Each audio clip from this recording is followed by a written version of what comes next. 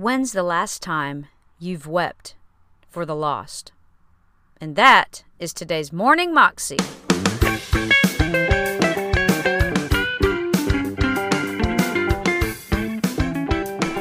Welcome to the Morning Moxie Show. I am your host, Alicia Sharp, and today we have Francis Chan on the show. And Francis is talking to us about just the passion that we seem to lack in our lives for others who are weeping, who are mourning, who are having a hard time, who don't know Jesus. We just kind of go about our days as normal, and we don't think about the people that we know or those around us who don't have a relationship with Christ, and we don't seem to care.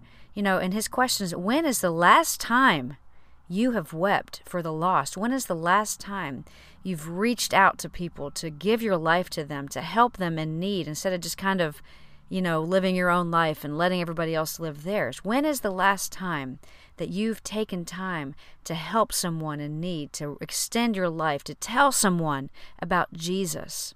Here's Francis. When's the last time you wept for the lost?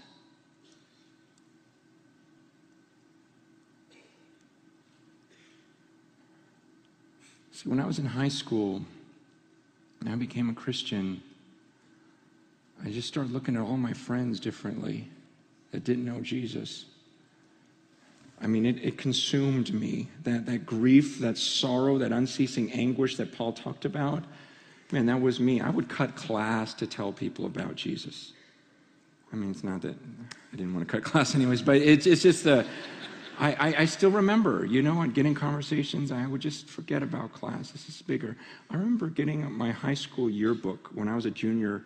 We got our yearbooks, and I just started thinking, these seniors that are graduating in a couple of weeks, I'll never see them again. And I just got on the phone. I just started calling every single one I knew. And I go, man, this is going to be the weirdest phone call you've ever received. I go, but we kind of know each other. I just think we'll never hear from each other again. And I got to tell you about something that changed my life. And just start going through this. I remember being in junior college and it's just my passion for my friends. I remember trying to start a Bible study on campus and just thinking, I'm going to reach this my whole school. I got to save them. They're my friends. I love these guys.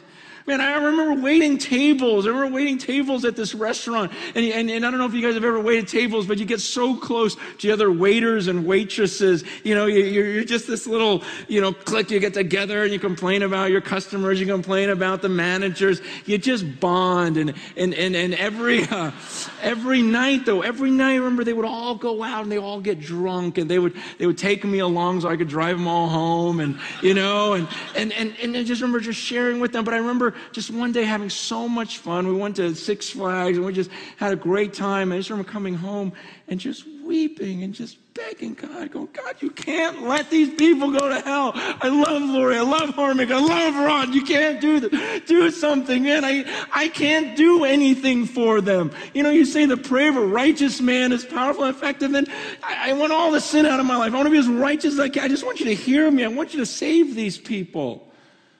Man, I've felt those times of this unceasing anguish. I'll never forget when my grandmother was dying, probably the most painful time in my life. She'd come in from Hong Kong. This is the woman that raised me for part of my life. I loved her and everything else, but she didn't believe in Jesus.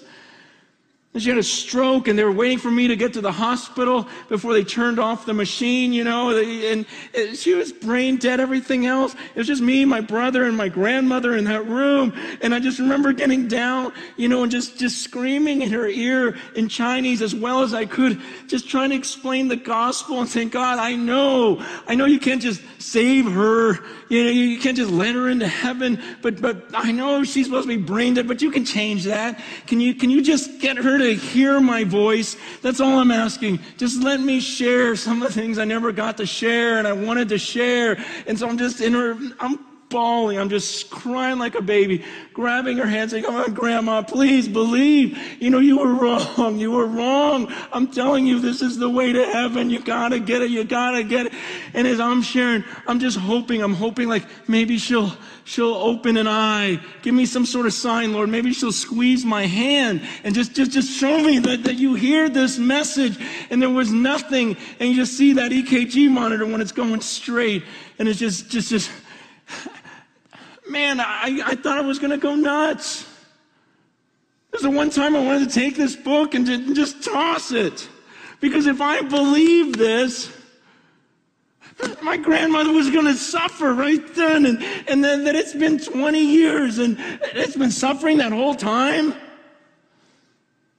Are you kidding me?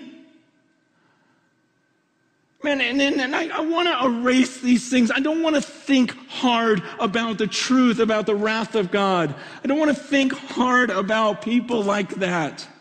But those are the things that motivate us. Those are the things that motivated Paul. He goes, because I've got this unceasing anguish.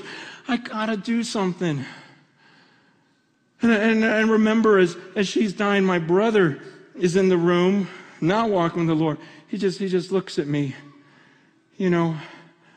And I just looked at my brother and go, "Listen, Paul, I don't ever want to see you like this. I don't ever want to see you in a hospital room wondering where you're going. You got to change your whole life. You got to give him your whole life to Jesus. Not just this little prayer. You follow him.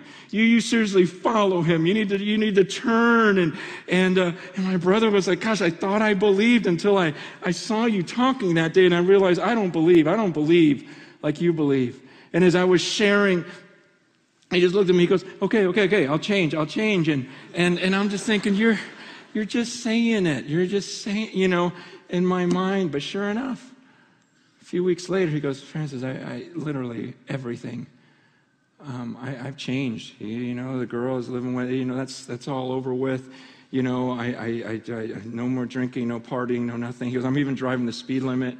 I go that far, but it's just a. But it really was that time. It really was. And then it was a couple years later, he goes, "You know what? I think I want to be a pastor like you. I think I want to go to seminary, and I want to." And now he's a pastor in San Francisco and works with the homeless in the Bay Area. And he takes these home. Yeah, it's just.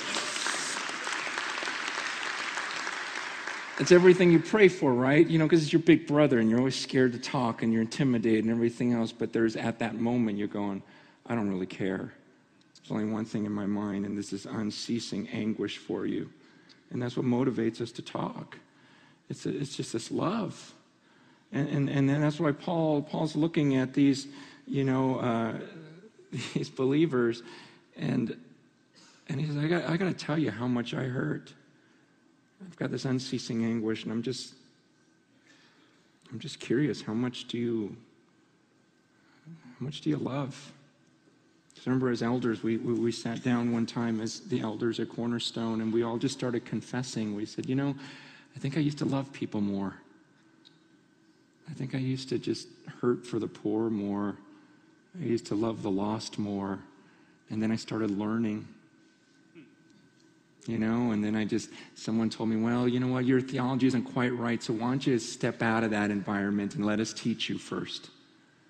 And then you start learning, get in these Bible studies, and you go, "Wow, I really don't know my stuff." So you go through, and I better go to Bible college, and and you get further and further away from the unbelievers. Then you get to Bible college, and you realize, wow, I really don't know anything, and so I better go to seminary. And you go to seminary, and it's like, wow, I really don't know anything. And you just keep going down this trail where I got to know more, got to know more, got to know more, got to know more. And that's good. Let's do that. Let's pursue that. But somehow we leave this world of lost people so often. You know what I'm talking about. And we get secluded, and we get out here, and we think hard about the scriptures, but we're no longer thinking about people. And somehow the apostles were able to do both. They grew in their knowledge of God, but they also grew in their love for people. And this unceasing anguish, it never stopped. They kept pursuing and thinking. And so I got to ask, is that true of you? I mean, are you still loving? Are you still burdened like you once were?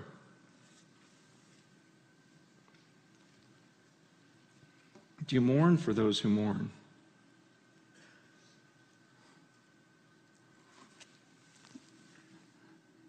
Does it break your heart that right now you've got brothers and sisters, they'll never sit in a room like this and have this kind of teaching, ever. They're just trying to find water so they can survive right now. What does that do to you? Like there's mothers just going, I don't even know this stuff you're debating in that room. I just know that I got to feed my kids somehow today. What does that do? What does it do for you to think about kids in Thailand right now? Little girls that were abducted and they're just being raped repeatedly right now while we sit in this room. What is it? Does it do anything? Is there a love? Man, I loved what Al Mohler was talking about. He's talking about this younger generation and the way they were thinking. And the whole idea is that's what we got to think hard, is so that we can help them change their mindset, because I'm worried about them. I'm worried about their eternal destiny. If they keep thinking with that type of worldview, they're not headed to this eternity with God. Does that break your heart? Is that what motivates you? I mean, why do you learn? Do you learn because you love? Because you love so much and you think, I got to help them somehow. I got to love these people somehow. And the only way is if I can understand this stuff.